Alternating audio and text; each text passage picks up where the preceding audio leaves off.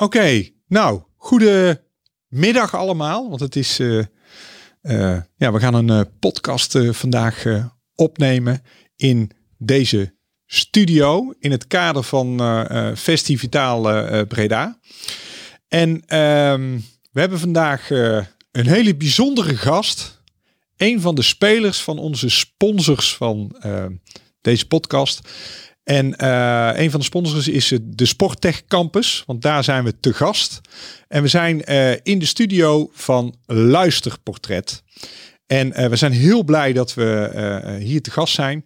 En een van onze spelers, dat is Dirk. En Dirk, die is helemaal van het sporten en bewegen. En Dirk, ik begin gewoon met één vraag eigenlijk gewoon. Ja. Want dit is een podcast en we gaan het hebben over buitensporten. We gaan het hebben over het belang van buitensporten. We gaan het hebben over ook een beetje innovatie. We gaan kijken naar trends. En we hebben het natuurlijk over vitaliteit. Want we zijn met Festivitaal bezig met Vitaal Breda. Dus dat is dan hebben we het echt over vitaliteit. En ja, als ik dan gewoon even mag aftrappen, gewoon van wat betekent vitaliteit voor jou? Sporten sowieso. Sporten, lichamelijk, maar ook geestelijk in orde zijn. Dus dat je de balans in jezelf, in totaliteit. Dus niet alleen maar grote spieren, maar lekker in je vel zitten. Zowel geestelijk als mentaal. Oké.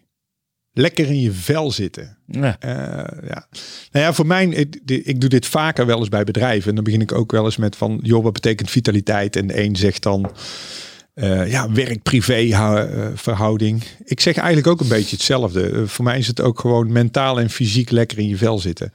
En dat is belangrijk tegenwoordig. Want de cijfers die liegen niet in Nederland.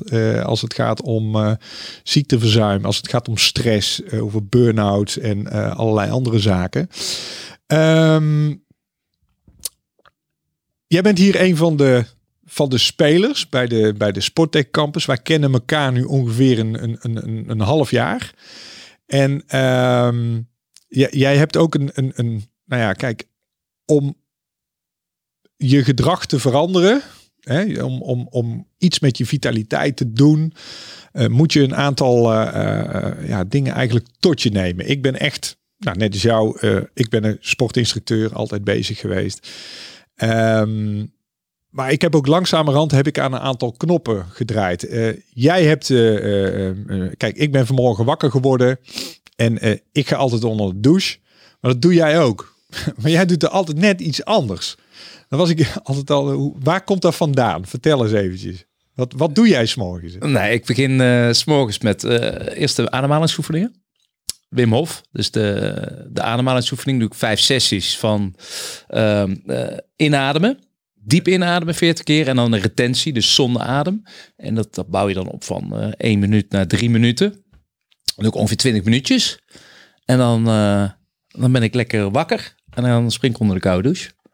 En dan begint het leven. Onder de koude douche? Onder de koude douche, ja. En dan zet ik altijd het wekkertje ook 5 minuutjes. Gewoon. En waarom doe je dat?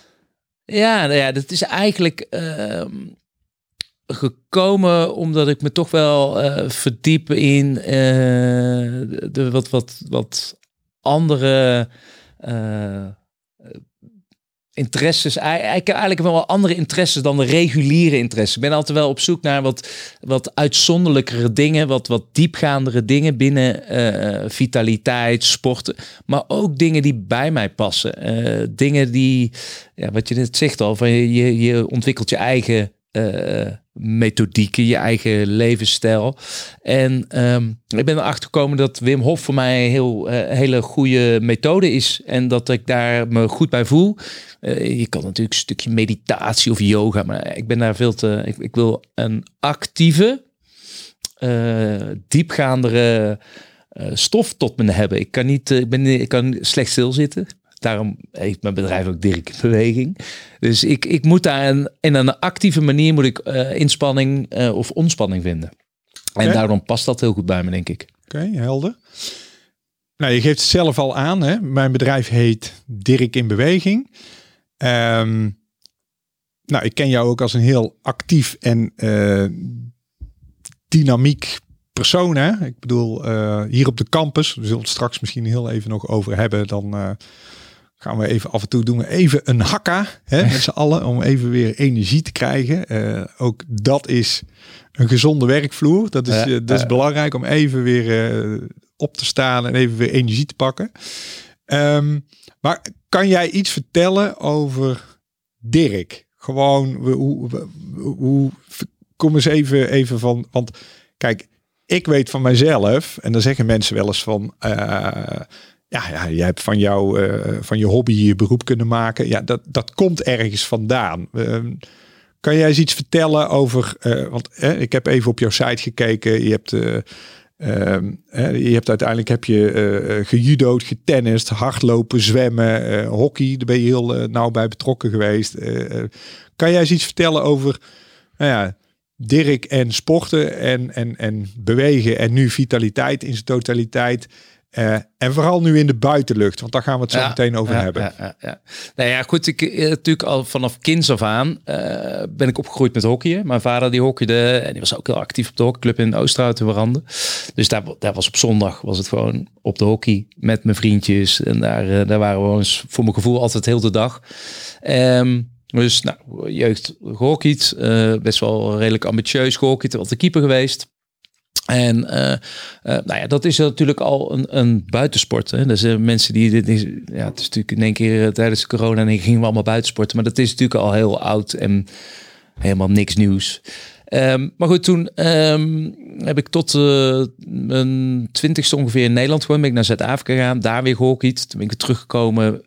Toch ook wel weer een beetje in de hockey op zoek gegaan. Keeperstraining gaan geven. Daarnaast wat gaan hardlopen. Op een gegeven moment een beetje in de jong adolescent volwassen leven ook natuurlijk flink gefeest. Dus het niveau werd wat lager. Dus het was wat meer het feestteam, het hockeyen. Maar wel altijd wel belangrijk. Toen ben ik op een gegeven moment switch gaan maken van mijn carrière. Ik zat in de sales. Ben ik naar de politie gegaan. Bij de politie werk je onregelmatig. En in de weekenden natuurlijk. Dus een teamsport werd toen voor mij wat moeilijk in te plannen. En ik was toch wel dusdanig fanatiek dat ik, omdat ik en keeper en de enige, dat ik nog wel eens een beetje switchte met diensten. Of nog wel eens even een paar uurtjes vrij nam van de vroege dienst, dat ik 's middags nog kon ballen.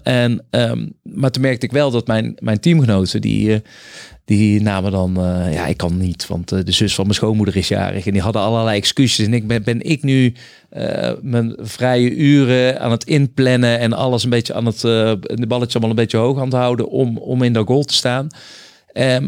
Dus toen heb ik gezegd, joh, ik ga want ik werd wel weer de ambitie om steeds sportiever te worden.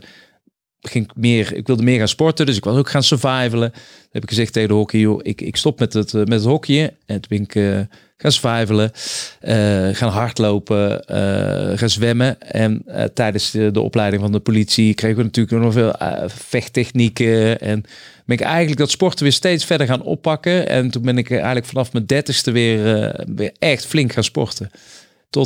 Totdat ik zelfs naar Papendal moest om bepaalde keuringen van de politie te doorstaan.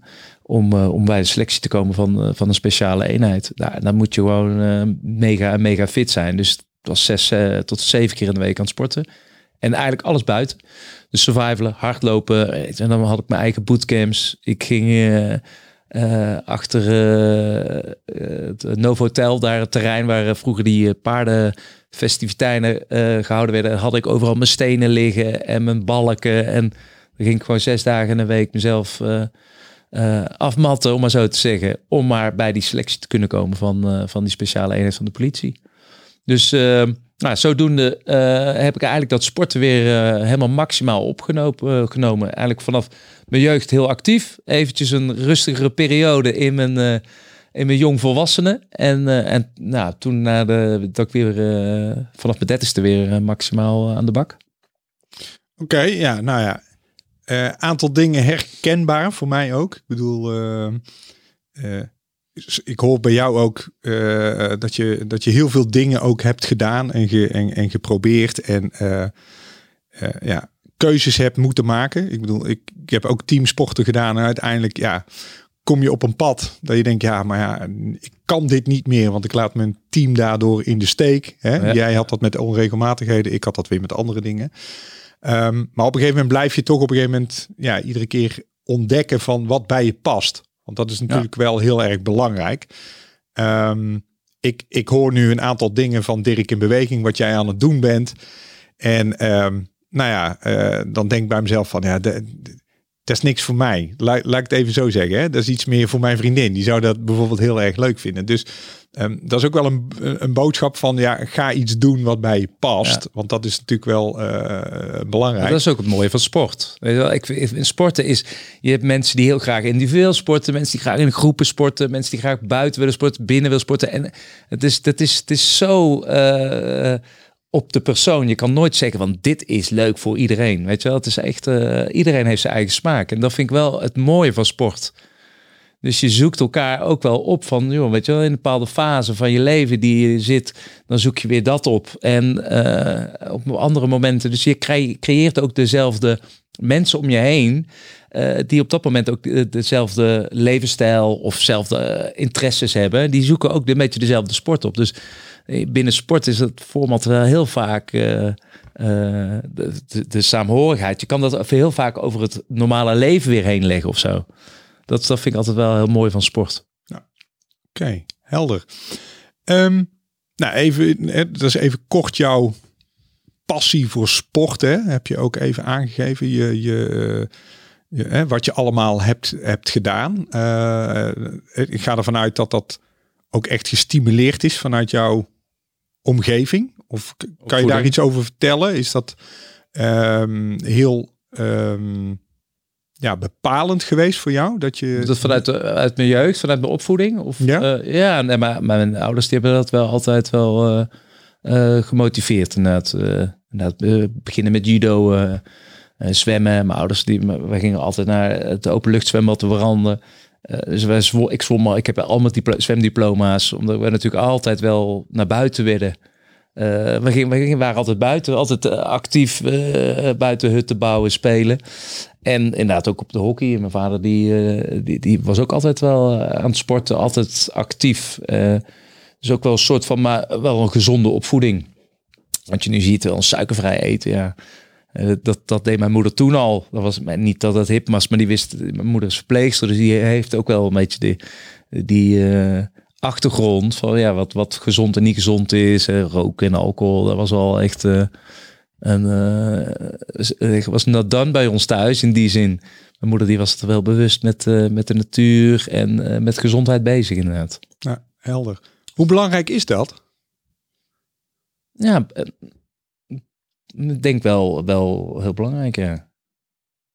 Als ik daar zo op terugkijk, dan is het voor mij een soort van normaal om een bepaalde bewustwording van wat neem je tot je. En niet dat, ik hou ook wel van een biertje, maar inderdaad bewust zijn van... Ja, want het is vrijdagmiddag, hè? We doen straks natuurlijk hier even een biertje. We hebben het wel over constant vitaliteit, maar hoort er ook een beetje bij, hè? Ja. Dat is een stukje onthaasten. Dus super belangrijk. En ik bedoel, ik ben zelf ook een liefhebber van een lekker speciaal biertje. En ik zeg ook altijd van, joh, je moet je guilty pleasures moet je lekker behouden, maar aan welke knoppen, waar heb je invloed op, kan je wel draaien. Maar heb jij nu ook dat je dat overbrengt? Want jij hebt kinderen. Ja. Zit dat, omdat dat dan uiteindelijk... jij hebt dat zelf meegekregen, dat je dat... Ja, zeker wel, ja. Ja, en het sporten ook eigenlijk wel allemaal. Maar ook weer niet zo dat ik zeg dat iedereen moet sporten. Kijken wel echt naar het kind van wat vind je leuk. Dus niet zomaar zeggen, ik vind hockey belangrijk. Iedereen moet hockeyen. Nou, de oudste die hockeyt op het hoogste niveau. De middelste die zit op rugby en dat past ook echt goed bij hem. Lekker ravotten, altijd een goede positie. Weet je, en de jongste die is eigenlijk veel muzikaler. Dus proberen we dat juist weer te motiveren. Ja. Dus niet kost wat kost. Jij moet op de sport die ik ook ambieer. Dus ik kijk wel naar het kind wat het beste bij die past. Maar inderdaad wel gezond eten, wel bewust. Probeer maar in slaap te komen, minder schermtijd en dat soort dingen. Dat zijn natuurlijk wel hot items op dit moment. Ja, helder. Nou, je hebt net even verteld, hè? Sporten, een rode draad in je leven geweest.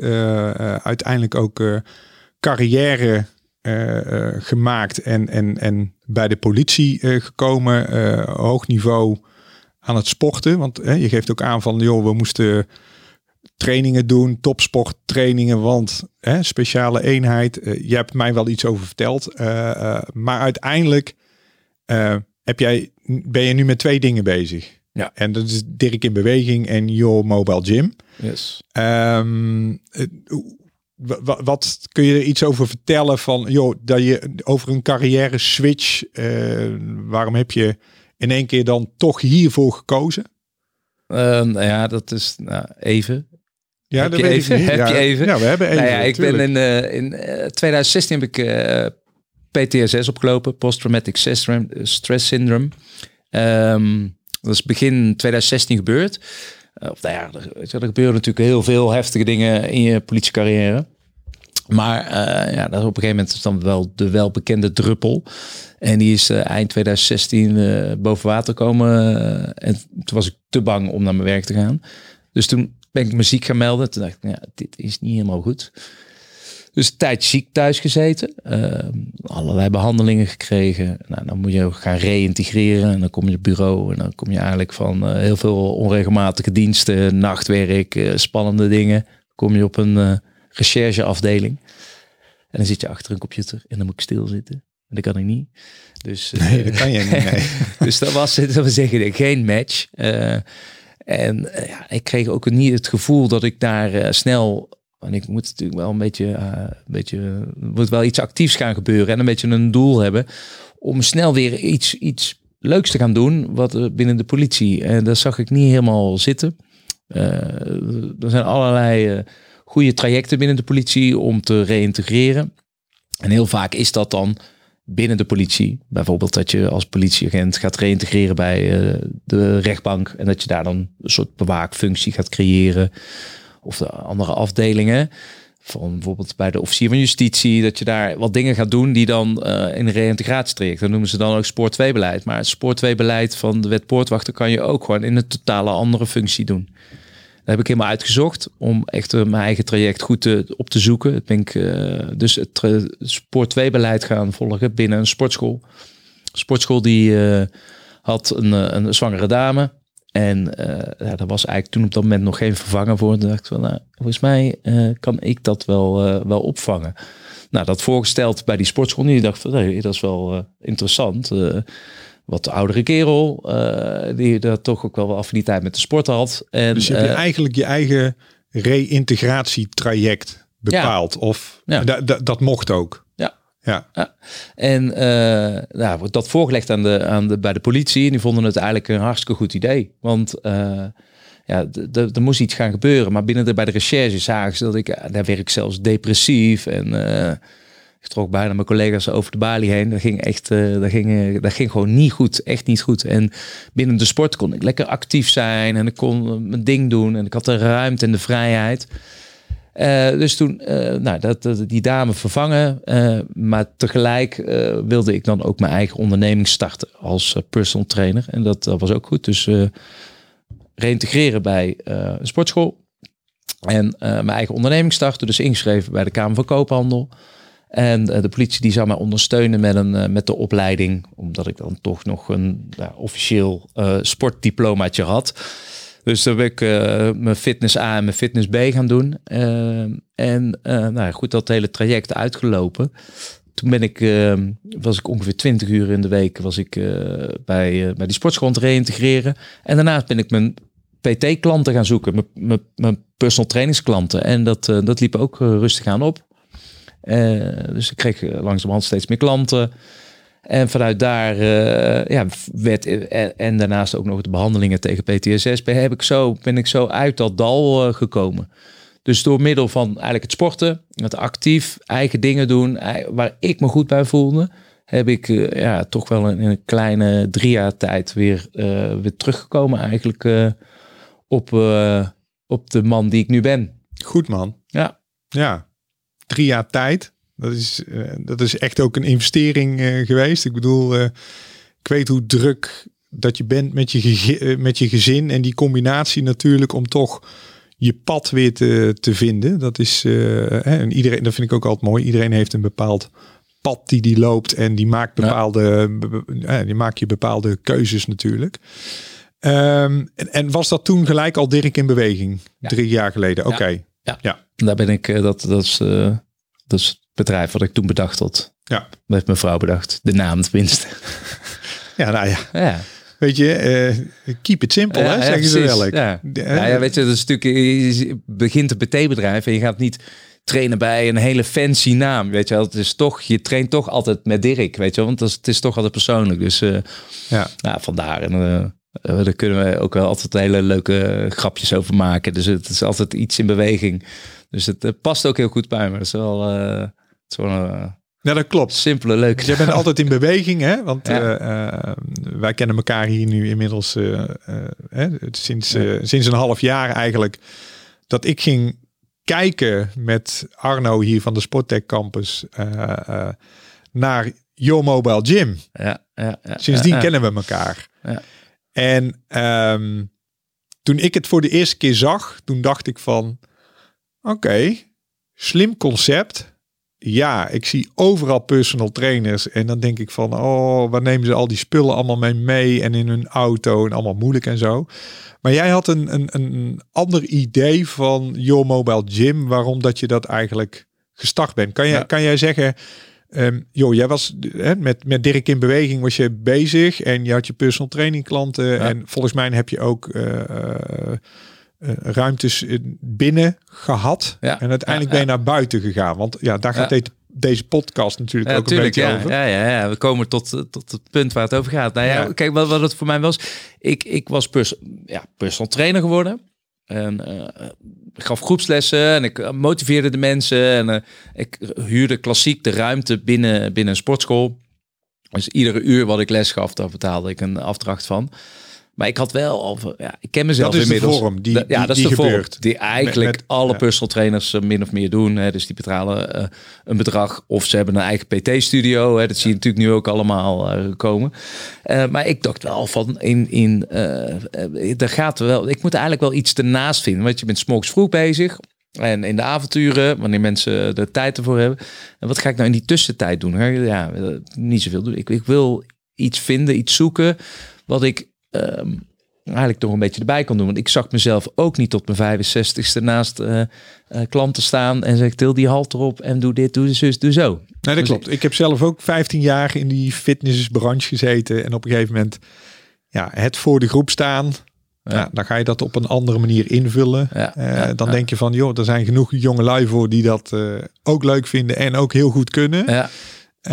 Dat klopt. Dan kom je op zo'n punt. En ik ken dat van mezelf. Dat is ook de reden dat ik bij de politie ging. Want je hebt natuurlijk binnen je rang kan je heel veel verschillende functies doen. Je kan van wijkagent tot arrestatieteam en alles daartussenin. Dat vond ik zo mooi van de politie. En personal training blijft personal training. Dus ik wist dat ik iets wilde doen. En uiteindelijk kwam ik via een klant binnen de paardenwereld.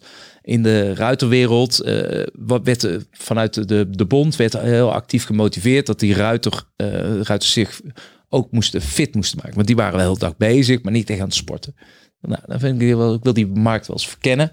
Dus kwam ik daar bij die ruiters en die Amazones aan. En die Die hadden een paard. En dan begin je om 8 uur. Begint dat eerst met voeren. Dan het stal uitscheppen. Dan die paardenrij. Dan die borstelen. Heel dag door. Zo tot 8 uur 's avonds. Ze wilden wel sporten.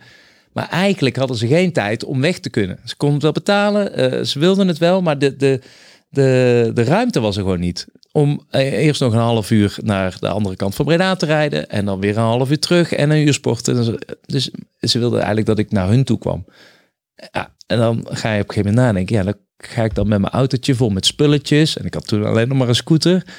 Dus ja, weet je, dus alles op dat scootertje. Nou ja, je kan er best wel creatief. Maar toen ging ik aan denken van hoe kan ik nou eigenlijk die gym daarheen brengen? Hoe kan ik nou met mijn visie, want ik wil echt functioneel training geven.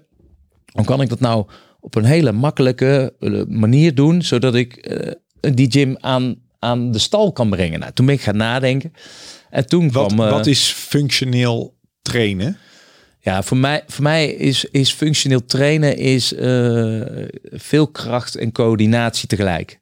Dus niet echt in de overloads, maar echt functioneel trainen. Dus ik werk heel veel met waterzakken, lucht, elastieken, dynamische loopvormpjes, dingetjes allemaal ongelijk werken. Dus geen echte geïsoleerde trainingen. Dus het fitnessen in de bodybuilding eigenlijk, hè, waar heel veel fitnessscholen allemaal op gestoeld zijn, is op de bodybuilding van grote spieren en sterk zijn. Maar ik wil eigenlijk wel een stapje verder, dieper in die lagen. Letterlijk dieper in de lagen van jouw lichaam. Dus dat je echt die spieren traint, die kort op je gewrichten zitten, waar jij de meeste mensen heel snel blessures hebben of last van hebben. Die wil ik versterken. Dus echt functioneel in wat de mensen in het dagelijks leven doen. Oké, helder. En dit ging dan over paardensport, meisjes, maar ook top, heb ik begrepen. Dus op topniveau. Ja. Waar uiteindelijk functioneel trainen ook belangrijk is. Ja. Alleen die meiden die gaan niet weg van die manege. Dat was dus het probleem. Ja. Dus ik dacht, maar dan kom ik wel naar jullie toe. En zo ben ik toen op een gegeven moment het idee met een mobiele gym gekomen. Nou, dingen gaan uitzoeken. Helemaal eigenlijk op papier uitgewerkt. En ben ik wat gaan informeren bij vrienden en kennissen. Die zakelijke ervaring hadden. Zakelijk inzicht. Tweedelig. Of misschien al ze tips en ideeën voor me. En misschien wel eventueel investering. Ja, toen kwam ik binnen de 4e of de 5e presentatie kwam ik bij iemand die zei, ik zie daar wel brood in. Ik wil daar wel in investeren. En zo is het balletje gaan lopen. En ben ik eigenlijk nu op 2 dagen na precies een jaar bezig met Your Mobile Gym. 2 jaar alweer? Nee, 2 dagen. 2 dagen? Geleden, 1 jaar. 1 jaar, oké, sorry. Ja, ik verstond het even verkeerd. Dat idee, hè, want dan kom je op het punt. Ja, ik heb een kar nodig. Ja. Ik gooi daar allemaal spulletjes in. Maar dat is niet zo makkelijk volgens mij. Wat komt daarbij kijken? Nou ja, wat ik wilde was dat die kar meteen een tool was. Meteen een functionaliteit had waar ik die trainingen mee kon doen. Dus ik wilde met die kar, je moet voorstellen, ik zet die kar in een wei en die kar die is meteen een anker voor je slamtouws of de wallballs om daar tegenaan te gooien. En daarnaast natuurlijk ook heel veel gewichten mee. Dus als jij dat allemaal uit je kar in je kar, ik wilde ook wel snel erin en ook snel weer eruit. Dus niet dat je training geeft en dat je een uur vooraf moet aankomen, alles opstellen, alles uitladen, dan je training geven en dan weer een uur alles weer opbreken en afhalen. Ik wilde dat het efficiënt, snel, functioneel kar zou worden. Dus daar moest echt wel, daar moest iets mee gaan gebeuren. Nou, en er zijn een aantal leuke gadgets die ik daarop bedacht heb en dat ben ik allemaal gaan uitwerken. Oké. Ik ben volgens mij was het maart of april of zo. Ja. Toen heb jij me voor ons helemaal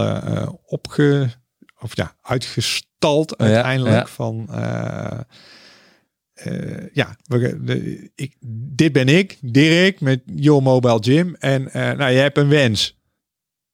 toch? Met Your Mobile Gym. Ja. Nou ja, het idee is natuurlijk de mobile gym echt te verkopen. Wat ik al zei, van ik ben personal trainer. Toen dacht ik van, ik heb een product en dat product, dat wil ik gaan verkopen naast mijn personal trainingen. Ja. Dus het uitwerken uit mijn eigen ideeën, mijn eigen ervaringen op die maneges. En zo is eigenlijk het grote idee ontstaan vanuit mijn ervaring, dat product te realiseren en dat dan te gaan verkopen aan andere geïnteresseerde mensen die graag buitenactiviteiten willen doen, maar dan wat een sportschool te bieden heeft. En dat is heel makkelijk, denk ik, of niet? Nee. Nee, dan kom je welkom in de wereld van karren, lassers, bouwers, investeerders die zeggen van ja, weet je wel, het is leuk investeren, maar dan moet ook geld verdiend worden. Nou, goed, dus daar is wel een hele leuke dynamische tijd, maar er komt natuurlijk wel wat meer bij. Van ik heb hier een product, alsjeblieft, en kopen. Ja. Dat gaat toch allemaal niet zo heel makkelijk dan dat de meesten misschien denken. En toen kwam corona. Ja. Nou ja, ik zat natuurlijk zelf, huurde ik mijn zaaltje en gaf ik groepslesjes. Zo verdiende ik mijn centen. En die tussentijd was ik bezig met dat karretje ontwikkelen en uitwerken. En toen kwam corona. Het was mijn sportschool opeens dicht. Want die mocht niet meer open zijn. Ja. Dus je beeldt je klanten. Ja, kunnen niet meer trainen. Ja, dat snapt iedereen. Want het was dus wel natuurlijk voor iedereen spannend. En toen zat ik 2 dagen thuis. Toen begon het natuurlijk alweer te jeuken bij mij. Want ik moest weer iets in beweging krijgen. Ja. Dus ik had die mobile gym. Ik was net echt op het punt van ik ga mensen bellen. Ik ga de sales doen. En toen belden ze allemaal af. Vooral in Brabant was natuurlijk corona heel hot. Dus de mensen uit Noord-Holland die wilden ons eigenlijk liever onder de rivier houden. Dus toen ben ik eigenlijk mensen gaan benaderen van joh, ik heb een mobile gym. Als jij die wil lenen, dan zet ik voor de deur. Kan jij lekker een uurtje sporten, spuit hem in met desinfectie en dan kom ik hem over een uur weer ophalen. Dus toen ben ik zo die mobile gym aan allerlei mensen gaan uitlenen. Ik heb een doos gezien in die gym van die spuitbussen. Ja, dat klopt. Ja.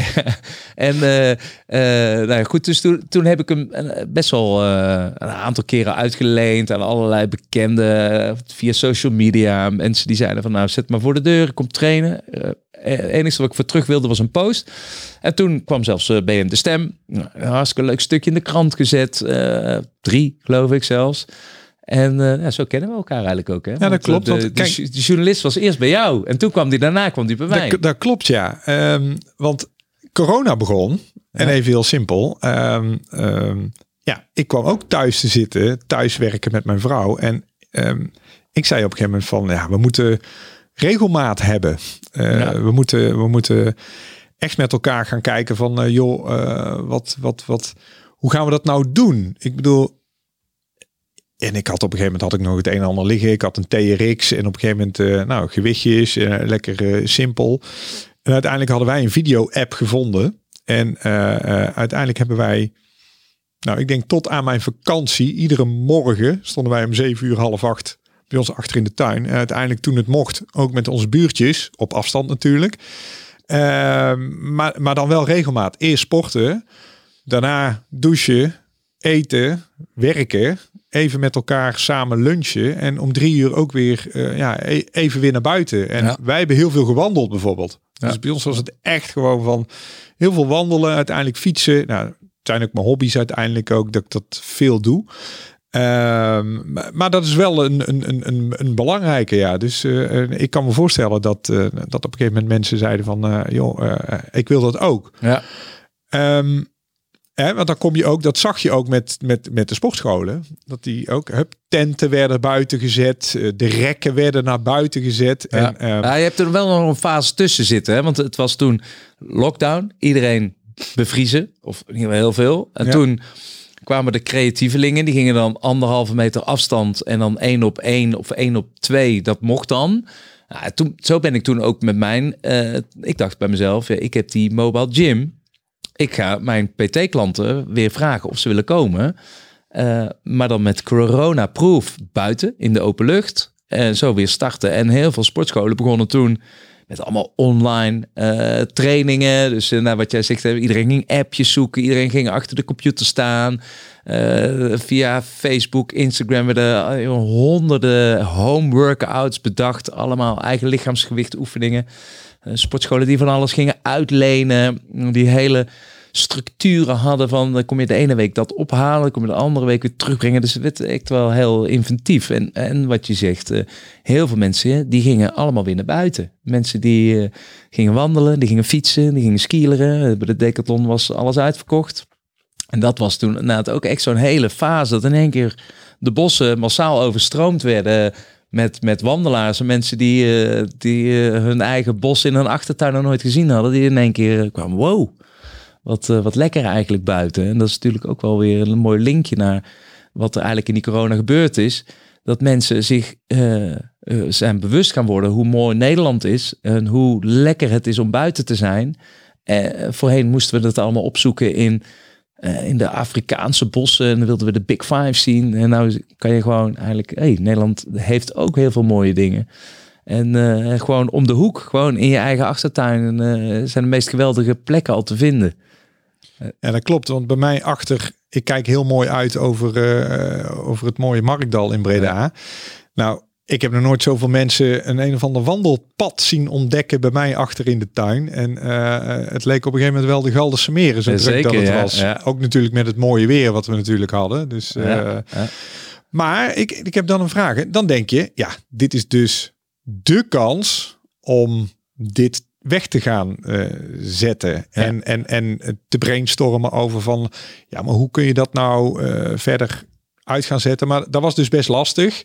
En wij hebben er al veel over gespart natuurlijk. En we hebben elkaar ontmoet toen dat je zei van, ja, ik wil dit verder op de markt gaan zetten. En toen ben je bij de Sporttech Campus uitgekomen. Ja, ja. Kun je er iets over vertellen? Wat dat nou ja, niet wat het je heeft. Nou ja, dan mag je zelf vertellen. Maar even gewoon heel kort gewoon van de Sporttech Campus. En ja, nu Dirk in Beweging en Your Mobile Gym waar je nu staat. En waar we het over hebben over het belang van buitensporten. Ja. Ja.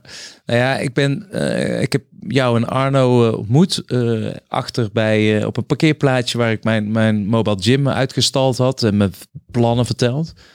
Ik geloof dat we daar een kleine 3 uur hebben zitten kletsen, zitten vragen en zitten sparren. Nou, dat was al heel interessant voor mij, want ja, ik deed natuurlijk heel veel dingen alleen, zelf ontdekken. En ik merkte dat er zat mega veel ervaring en kennis bij jullie in. En nu begrijp ik ook wel waar dat allemaal vandaan kwam. Maar dat is natuurlijk gewoon jarenlang al op die innovaties binnen sport en concepten uitwerken. En ja, dat was voor mij eigenlijk allemaal nieuw. Nou, dat was op een donderdag. En op vrijdag hadden we al een plan om de mobile gym aan sportscholen uit te lenen. En zaterdag hadden we iedereen gemaild. En op maandag kwam ik op de Sporttech Campus. Ik kwam binnen en ik zei, ja, ik wil hier zitten. En niet begin van de maand, maar dan ga ik nu zitten, want dit voelt goed. En waarom? Ja, ik ben een gevoelsmens en het voelde gewoon goed. Een inspirerende omgeving, een hele grote bak met informatie die ik allemaal nodig had. Allemaal kennis en creativiteit die daaruit ontstond. Dus ja, zo ben ik meteen ingestapt. En gaandeweg heb ik heel veel geleerd in de zin van, ja, je kan wel een product hebben, maar er moet wel een grotere visie om zitten, een achterliggende gedachte. En de mobile gym in de kern is natuurlijk een hartstikke goed idee. Om lekker buiten te sporten en mobiel. En heel veel mensen zijn ook altijd al heel enthousiast over. En denkt, wauw, fantastisch goed idee. Maar ja, ik heb wel geleerd dat je daar een grotere boodschap bij moet brengen. Meer de visie, het gevoel, opleidingen of een totaalconcept. En ik denk dat mensen vrij makkelijk zijn die zeggen, ja, ik vind het een goed idee, maar die willen eigenlijk gewoon meteen het hele concept en het liefst meteen 20 klanten erbij hebben. Ja. Nou, en dat aanbieden, dat is nu echt de nieuwe fase. Dus ik heb het product is uitgewerkt, dus ik kan gewoon geproduceerd worden. Alleen nu wil je... Nou, dat is ook al tof, hè? Dat kan. Ja, nou ja, goed, ik in principe nog vrij snel gedaan. Want voor echt zo'n product uit te ontwikkelen binnen een jaar heb ik gewoon mijn prototype en hele testfase door de corona natuurlijk maximaal gehad. En alle do's en don'ts heb ik ontdekt en wat handig en niet handig is. Maar een bedrijf starten, dat is vanuit een bepaald idee. En die fundering opbouwen, ja, dat blijft bezig. En dat is eigenlijk net als het hele leven. Je slingert en slangert zo langzamerhand naar je doel totdat je dat bereikt. En door de Sporttech Campus is dat ook wel weer in een versnelling geraakt. Ik denk dat... Ja, dat is leuk om te horen. Hè? Ik bedoel, en het is ook voor de luisteraars en eventueel de kijkers die het zien... interessant ook gewoon een stukje ondernemen, want dat is ook dat stukje support wat we hier op de campus met elkaar hebben. Want alleen is maar alleen. Samen kom je verder, zeg ik altijd. Ja. Nu ben je ook bezig met Dirk in beweging 2.0. Want je bent niet altijd alleen maar met die kar op stap, toch? Nee, ik bedoel, je moet niet denken van, Dirk die gaat heel Breda rond met die kar. En waarom? Want nu gaat het echt ook even over dat buitensporten. Hè? Ja, want ik bedoel, wat is Dirk in beweging? Wat we natuurlijk in de net al besproken hadden. Ik was gewoon personal trainer in een gymzaal. Ik huurde een gymzaal per uur. En de 2.0 is dat eigenlijk het eerste concept van mijn Your Mobile Gym. Wat is er tijdens de corona gebeurd, is dat ik als personal trainer mijn eigen mobile gym ging gebruiken. En dat moest buiten door de corona. En eigenlijk omdat ik altijd al een buitensporter was, kwam er eigenlijk een soort bevrijding van me. Letterlijk in de open lucht. Letterlijk de vrijheid voelen en een mobiele gym hebben. Weet je wel? Dus de vrijheid van een mobile gym. Als ik geen zin heb om daar te staan, dan ga ik ergens anders staan. Heerlijk, weet je wel, die vrijheid. Plus in die open lucht. Plus dat functioneel trainen. Heb ik eigenlijk meteen, misschien bewust, onbewust bewust, meteen een eerste concept gecreëerd van het buiten trainen.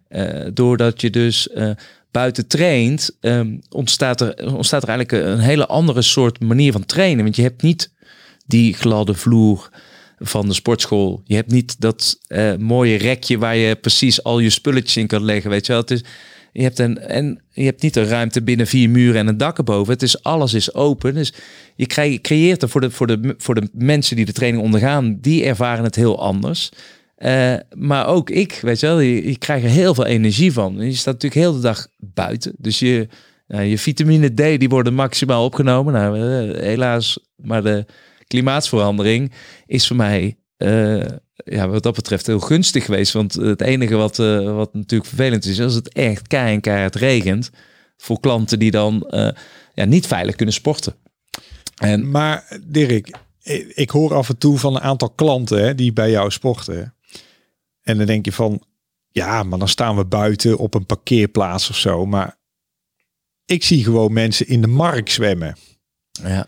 Wat doe jij nou anders dan dat ik een bootcamp schooltje zie in het bos? En het is even niks ten nadele van al die anderen die ook allemaal mensen in beweging brengen. Hè? Maar ik merk altijd bij jou dat er is een bepaalde doelgroep die ik zeg ook altijd van degene die voor de groep staat, daar ga je uiteindelijk ook voor. Wat is dat nou wat dat anders is dan kun je dat eens uitleggen? Nou ja, ik ben heel enthousiast voor hetgene wat ik doe. Dus de energie die ik geef, dat wordt wel echt opgepakt, denk ik.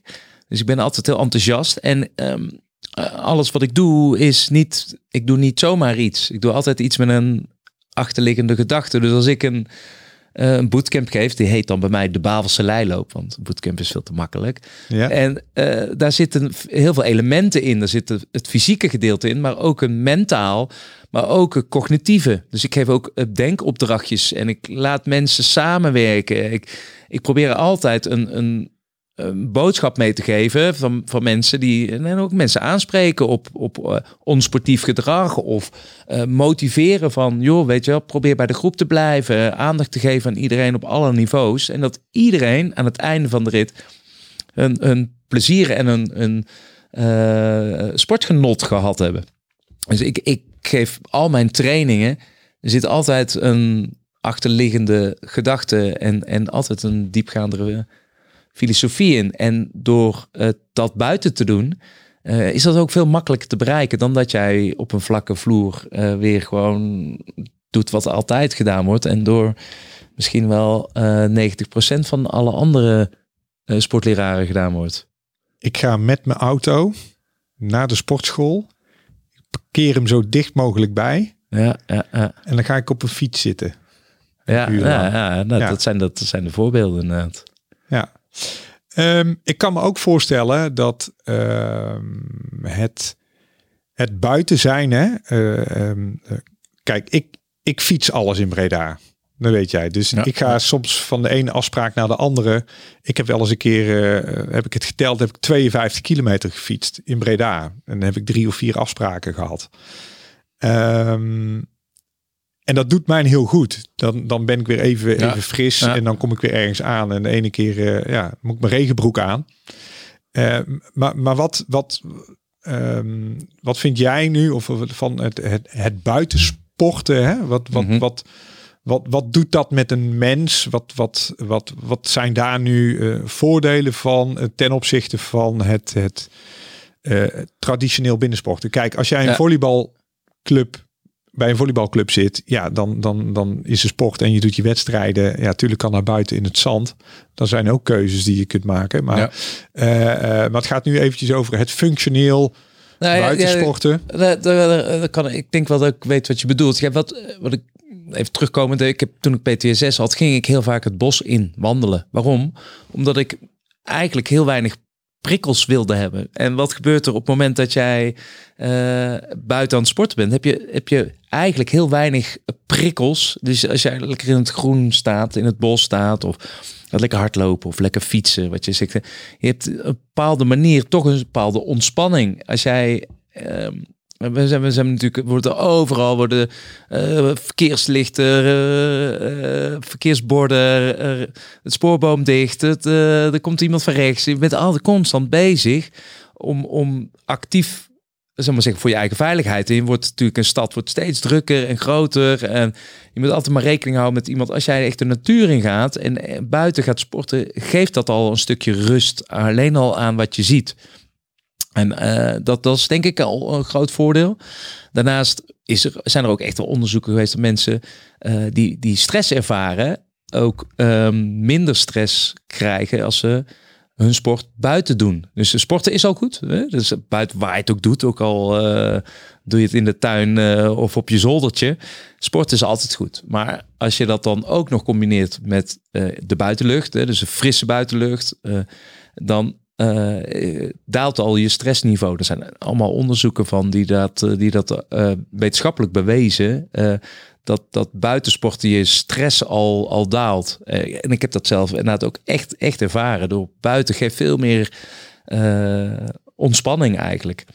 Daarnaast is buitensporten ook veel makkelijker vol te houden, omdat we als mensen ervoor gemaakt zijn om buiten te zijn, denk ik. Dus iedereen duikt allemaal die zaal in. Dus je moet inderdaad je plekje vinden, je parkeren, ergens via een poortje inchecken, kijken of je wel daadwerkelijk je dumbbelltjes kan doen, kijken of je daadwerkelijk wel in die groepsles staat. En dan denk je, de mensen eigenlijk vind ik niet zo leuk. Weet je hebt altijd wel een bepaalde factor erbij, omdat je in een sportclub zit wat iets of wat in een bepaald kader, letterlijk in een kadertje zit. En buiten geeft veel meer die vrijheid en die openheid. Dan is het slecht weer. Wat is slecht weer? Ja, het wordt donker. Hoe ga je daarmee om? Ik bedoel, dan kan je zeggen, we gaan 's middags om 3 uur trainen. En we trainen alleen als de weerapp het toelaat. Maar dat werkt zo niet, denk ik. Ja, dat is ook een beetje persoonsafhankelijk. Wat ik afgelopen tijd ervaren heb, zijn mensen die heel veel op kantoor zitten, heel veel binnen hebben gezeten, die echt niet uitmaakt of het nou regent of niet regent. En er zijn mensen die dat wel heel vervelend vinden. En dat is ook wel weer het verschil, hè? Wat mensen, het soort sporten, het soort in de fase waar ze in zitten, wat ze ambiëren. Maar in principe denk ik juist door meer buiten te zijn, je lichaam ook gezonder wordt. Als het dadelijk wat kouder gaat worden, voor mensen die willen afvallen of gezonder willen worden, die door de kou ga je anders en intensiever inspannen. Een nadeel van buiten wat ik zelf ervaar is, ik wil altijd de veiligheid waarborgen voor mijn sportlessen. En ik merk nu dat het toch wat eerder donker gaat worden. En dan heb je wel verlichting nodig. Hè? Als je een coördinatieachtige oefening doet, dan wil je goed zien wat je doet en waar je heen gaat. En dus de verlichting is dan wel nu wel een uitdaging. Maar ook wel weer een mooie uitdaging, want die is ook wel weer getackled. Ja, want ik weet dat je daarmee bezig bent, maar ik heb daar één vraag over. Had je dat al bedacht voordat je met Your Mobile Gym bezig was en Dirk in beweging van ik ga naar buiten toe? Want jij zegt op een gegeven moment ook als mensen jou bellen van ja, maar ja, het is wat doen we met slecht weer? En Dirk is in beweging, dat is buiten zijn. Dat is met elkaar in een team, enthousiasme. Je hebt mij een keer zo'n app laten zien met wat er allemaal gebeurt. Hè. Het is ook echt een club. Het is ook echt van, je moet er wel bij zijn. En vooral op de zaterdag. Dat is dan zo'n speciale dag. Want een sportschool die 20 zandzakken aan het vullen is en uiteindelijk daarmee het bos ingaat. Ja, dat zie je niet vaak. Nee, dat zijn van die dingen. Het licht. En nou ja, misschien ook Your Mobile Gym 2.0. Je hebt een eerste concept en dat staat. En dat staat ook in de verkoop. Daar zijn we druk samen met Campus mee bezig. Met een team natuurlijk. Je hoeft niet alles te verklappen. Nee, maar wat je zei je vroeg al van hoe heb je daarover nagedacht? Over toen je hiermee begon. Ja. En er waren mensen die zeiden, we gaan als buitensporten. Hoe ga je dat dadelijk dan doen? Ik heb mijn vorm. Ik ga dat gewoon ervaren. Ik ga dat gewoon zien. Ik laat het gewoon over me heen komen. En dat voelt voor mij ook goed. Dat ik denk, weet je, het wordt wat donkerder. Moet daar toch eens eventjes een beetje over vooruit gaan kijken. En dan gaandeweg komen die ideeën en dan ook wat bij mij past. Dus eigenlijk door je een beetje met de stroming mee te laten gaan. Dus eigenlijk gewoon in de rivier springen en gewoon lekker doen. En jezelf laten meedrijven en gewoon laten gebeuren hoe het gaat. En je moet jezelf niet helemaal laten meedrijven, weet je. Maar je moet ook wel de rotsen ontwijken, om maar zo te zeggen. Maar dat voelt wel heel lekker. Door dat gewoon op zo'n manier aan te pakken. Dus heel organisch eigenlijk te ondernemen. En te zien en te voelen hoe dat verder gaat. En dat geeft me ook energie. Dus als het dadelijk, mocht het nog gaan sneeuwen of vriezen, weet je hoe dat dan is? Dan wil ik gewoon ervaren. Daar kijk ik eigenlijk al gewoon naar uit. Om weer iets nieuws te ondergaan. Dus het trainen met die elementen, dat geeft ook een bepaalde berusting, weet je wel. Het is natuurlijk niet iets heel geks. Hè? Het is geen paal dat in één keer neervalt. Het is een natuurlijk iets. Het past ook gewoon heel makkelijk bij je. En mensen kunnen daar ook heel makkelijk mee anticiperen. Het is niet dat het is ineens donker. Dirk, het licht is uit. Nee, het wordt langzamerhand donker. Iedereen ervaart dat. En ja, dat geeft een hele natuurlijke, mooie energie. Ik word bijna enthousiast, Dirk, om gewoon morgen mee te gaan doen. Nou, je bent welkom. Bavelse leiloop, dat is even zo'n ding. Hè? En dan komen we zo meteen even op de trends en op waar we zeggen van waar gaat dat met buitensporten naartoe? Morgen heb je Bavelse leiloop, dat is gewoon 's morgens. Maar je hebt ook al een keer een boa op een pleintje bij je gehad, omdat je met een grote bouwlamp stond. Ja. Ik vind dat mooie verhalen. Hè? En ik vind het gewoon super gaaf om te horen dat je gewoon zegt, ja, jongens, we zetten gewoon een lamp aan en we kunnen gewoon sporten. Of jij zoekt nu de plekken. Jij bent nu ook echt samenwerkingsverbanden aan het zoeken. Ja. 2 dingen. Eerst even morgen. Hè? Hoe ziet dat nou uit? Waarom zouden morgen? Want we gaan er even vanuit dat de mensen die luisteren zeggen van, ja, ik wil er misschien ervaren dat ze straks op het einde van dit gesprek dat we ook kunnen zeggen van, nou joh, neem op die manier eens even contact op met Dirk. Waarom moeten die morgen meedoen? Ja, vooral voor de lol. Het is echt, het is het plezier en de energie en echt letterlijk het lachen tijdens de sporten. Sleept je er doorheen. Ik maak er zo een feestje van eigenlijk. Dat op het moment dat jij, het is 1,5 uur aan het sporten bent en je komt aan. Dan denk je, wat is er eigenlijk allemaal gebeurd? Dat heb ik allemaal meegemaakt. Doordat je dus door allerlei andere elementen die ik erbij gooi, eigenlijk vergeet dat je fysiek serieus aan het inspannen bent. Dus door de afleidingen word je gewoon stiekem fit gemaakt. En wat ik heel veel doe is spelvormen. Hè? Dus probeer altijd, bij de corona was het eventjes lastig, maar een paar teams tegen elkaar te strijden. En dan wat puntjes weg te geven, zodat er een bepaalde strijd komt tussen 2 groepen. En probeer dan een beetje in te delen. Dus dat de groepen ongeveer even sterk zijn. En af en toe dan zeg ik wel eens van dat punt voor de ander is. Zodat het mooi aan het einde van de rit 5-5 is of zo. En dat dan de finale komt. En dan zie je mensen gewoon echt bloedfanatiek gaan. Ook al zijn ze helemaal niet heel sportief geweest. Maar gewoon echt strijden voor een team. En dat is echt gewoon lachen. Ja. En dat is ook echt een club wat elkaar bijna omhelst aan het einde van de training. Van, we hebben het weer gedaan, weet je wel. En dat mag nu niet, hè? Nee, bijna zei ik. Ja. Hey, die bouwlamp, daar hebben we het net over gehad. Hè? Ja. We zijn nu ook naar alternatieven aan het kijken. Mm-hmm. Your Mobile Gym, maar dan toch anders. Want veiligheid vind je ook belangrijk. Maar we hebben het ook heel erg gehad over doelgroepen. Ja. Want ik heb net gezegd, ja, is eigenlijk niks voor mij. Maar is het misschien iets voor mijn moeder? Die denkt, ja, maar dat ga ik allemaal niet doen. In de markt springen en zo. Maar we hebben het wel over buitensporten in de open lucht. Je bent daar nu mee bezig. Je moet niet alles vertellen, maar waar ben je nu mee bezig? Om te kijken van, oké, welke andere concepten zijn er haalbaar? Nou, wat sporten is natuurlijk een hele grote verbindende factor tussen heel veel verschillende doelgroepen.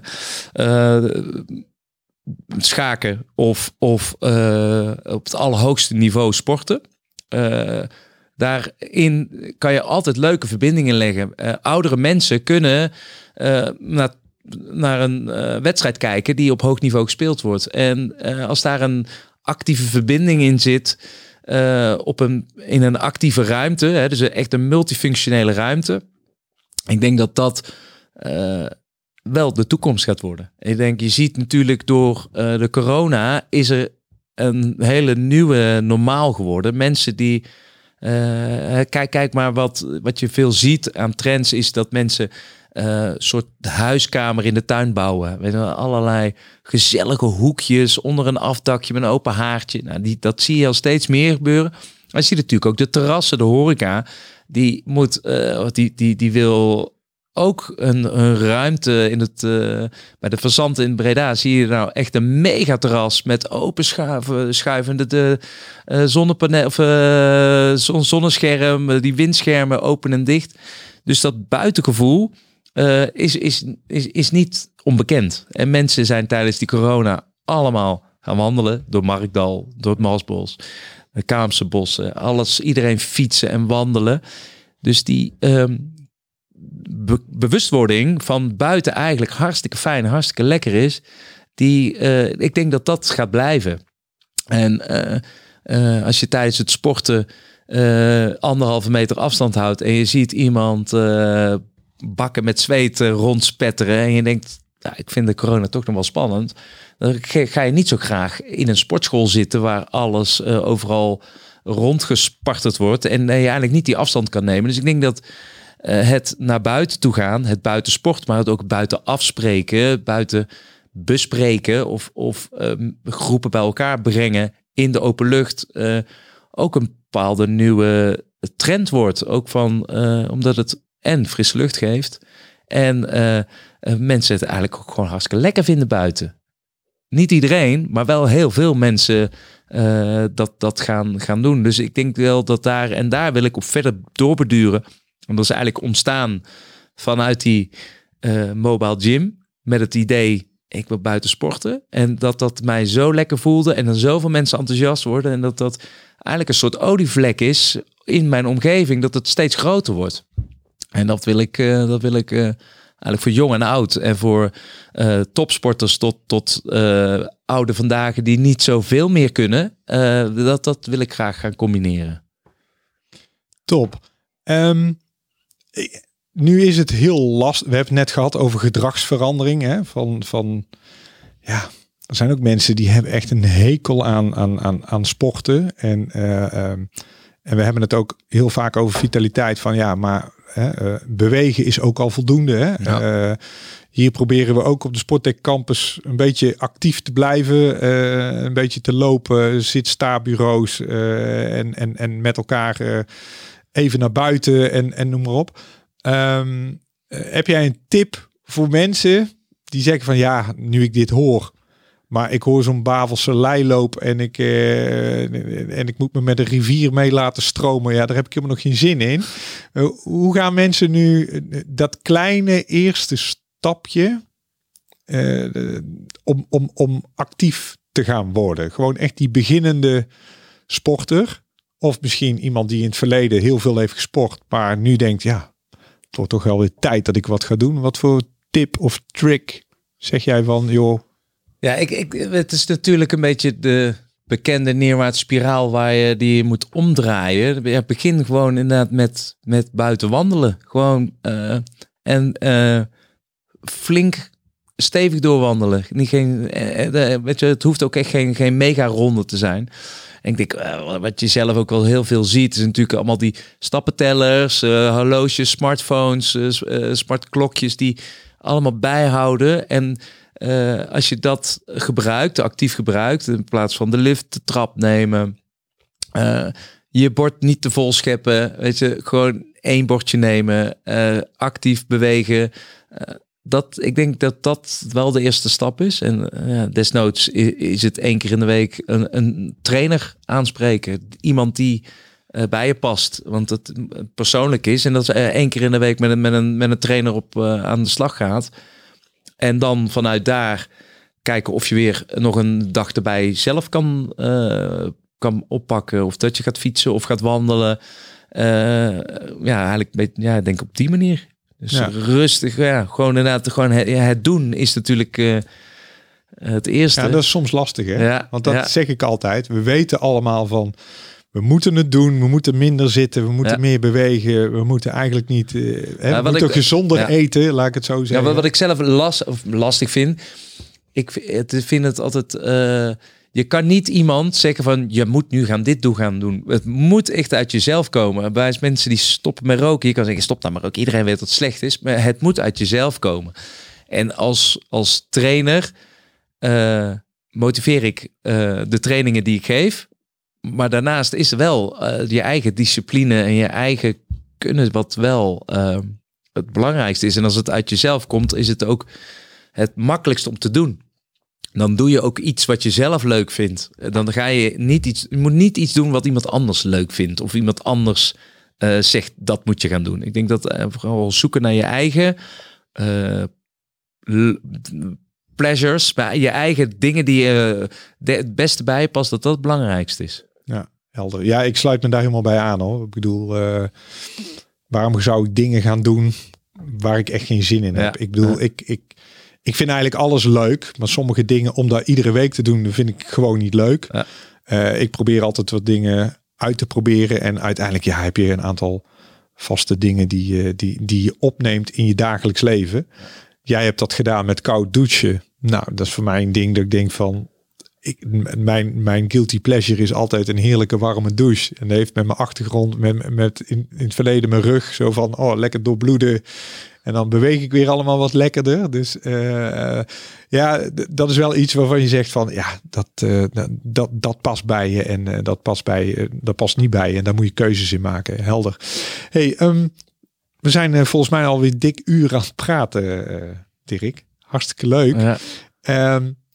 Heb jij nog iets waar jij zegt van, we hebben het over eigenlijk van alles gehad. Maar ja, het thema was eigenlijk ook een beetje dat het eigenlijk sporten in de buitenlucht, dat dat uiteindelijk ook goed voor je is. En daar hebben we het eigenlijk ook een beetje over gehad. En natuurlijk jouw visie daarop en hoe dat jij daartoe gekomen bent. Heb jij nog iets toe te voegen dat je zegt van, joh, ik wil dit nog even kwijt? Ja, volgens mij hebben we eigenlijk alles wel een beetje besproken. Zoals ik er nu in sta. Wat ik wel denk is wat ik wel zie, is dat heel veel... Ik zit nog niet eens zo lang in de sportbranche, maar dat het een branche is die toch wel heel erg kijkt naar hippe trends en naar bepaalde hokjes en binnen die hokjes, letterlijk binnen die muren, wordt van alles gedaan.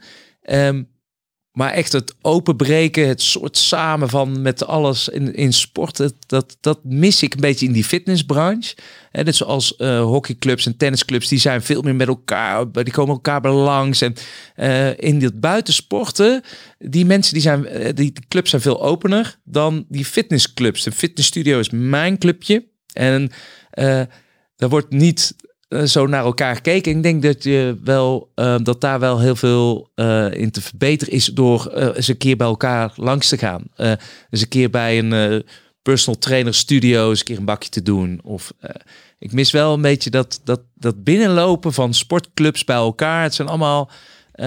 Dus dat zou ik nog wel misschien bij alle vitaliteitsleden die bij jou in jouw club zitten, toch eens wat meer elkaar opzoeken.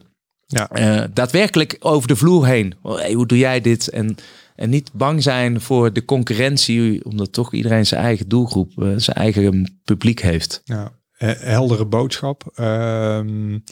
Want jij volgt nu heel veel trends. Hè? Je bent webinars aan het volgen. Ja. Je hoort nu ook heel veel van voor corona, na corona. Hoe ga je daarmee om? Ledenretentie, aantallen, whatever allemaal. Het gaat uiteindelijk ook weer om business. En dat is bij jou ook. Ik bedoel, er moet overal brood op de plank komen. Maar wat je eigenlijk zegt is ook eigenlijk van, joh, allemaal hip en allemaal gaaf en zo. Maar wat jij eigenlijk doet is ook gewoon, ga naar buiten aan, doe je gimpen aan. En we gaan lekker sporten en bewegen. Ja. En we doen dat met het hele lichaam. Dat is eigenlijk wat je ook aangeeft. Ja. Nou, Dirk, dank je wel voor dit gesprek en deze openheid. Als mensen nu morgen zeggen van, joh, ik heb dit nu gehoord. Ik wil eens een keertje proeven om mee te maken wat Dirk nu bedoelt. Hoe gaan we dat regelen? Dirk in Beweging is natuurlijk op Instagram en op Facebook en op mijn website. Daar staat ook mijn e-mailadres op. Dat is het sportgebeuren. Mocht je echt geïnteresseerd zijn in het concept Your Mobile Gym, dan heeft hij ook een eigen website en een eigen Facebook en een eigen Instagram. Dus dat moet wel te vinden zijn tegenwoordig, toch? Oké, nou helemaal goed. Wij zullen ook voor de mensen die dit volgen en die hebben zich hier ook eventueel voor opgegeven, die zullen we uiteindelijk daar ook even een berichtje over sturen.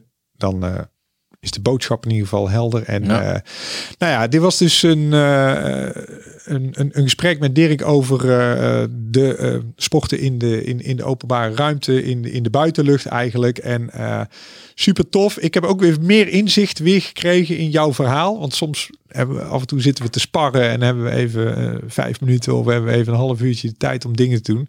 Super tof. En nogmaals dank Dirk. En succes met Dirk in Beweging en Your Mobile Gym. Ja, graag gedaan.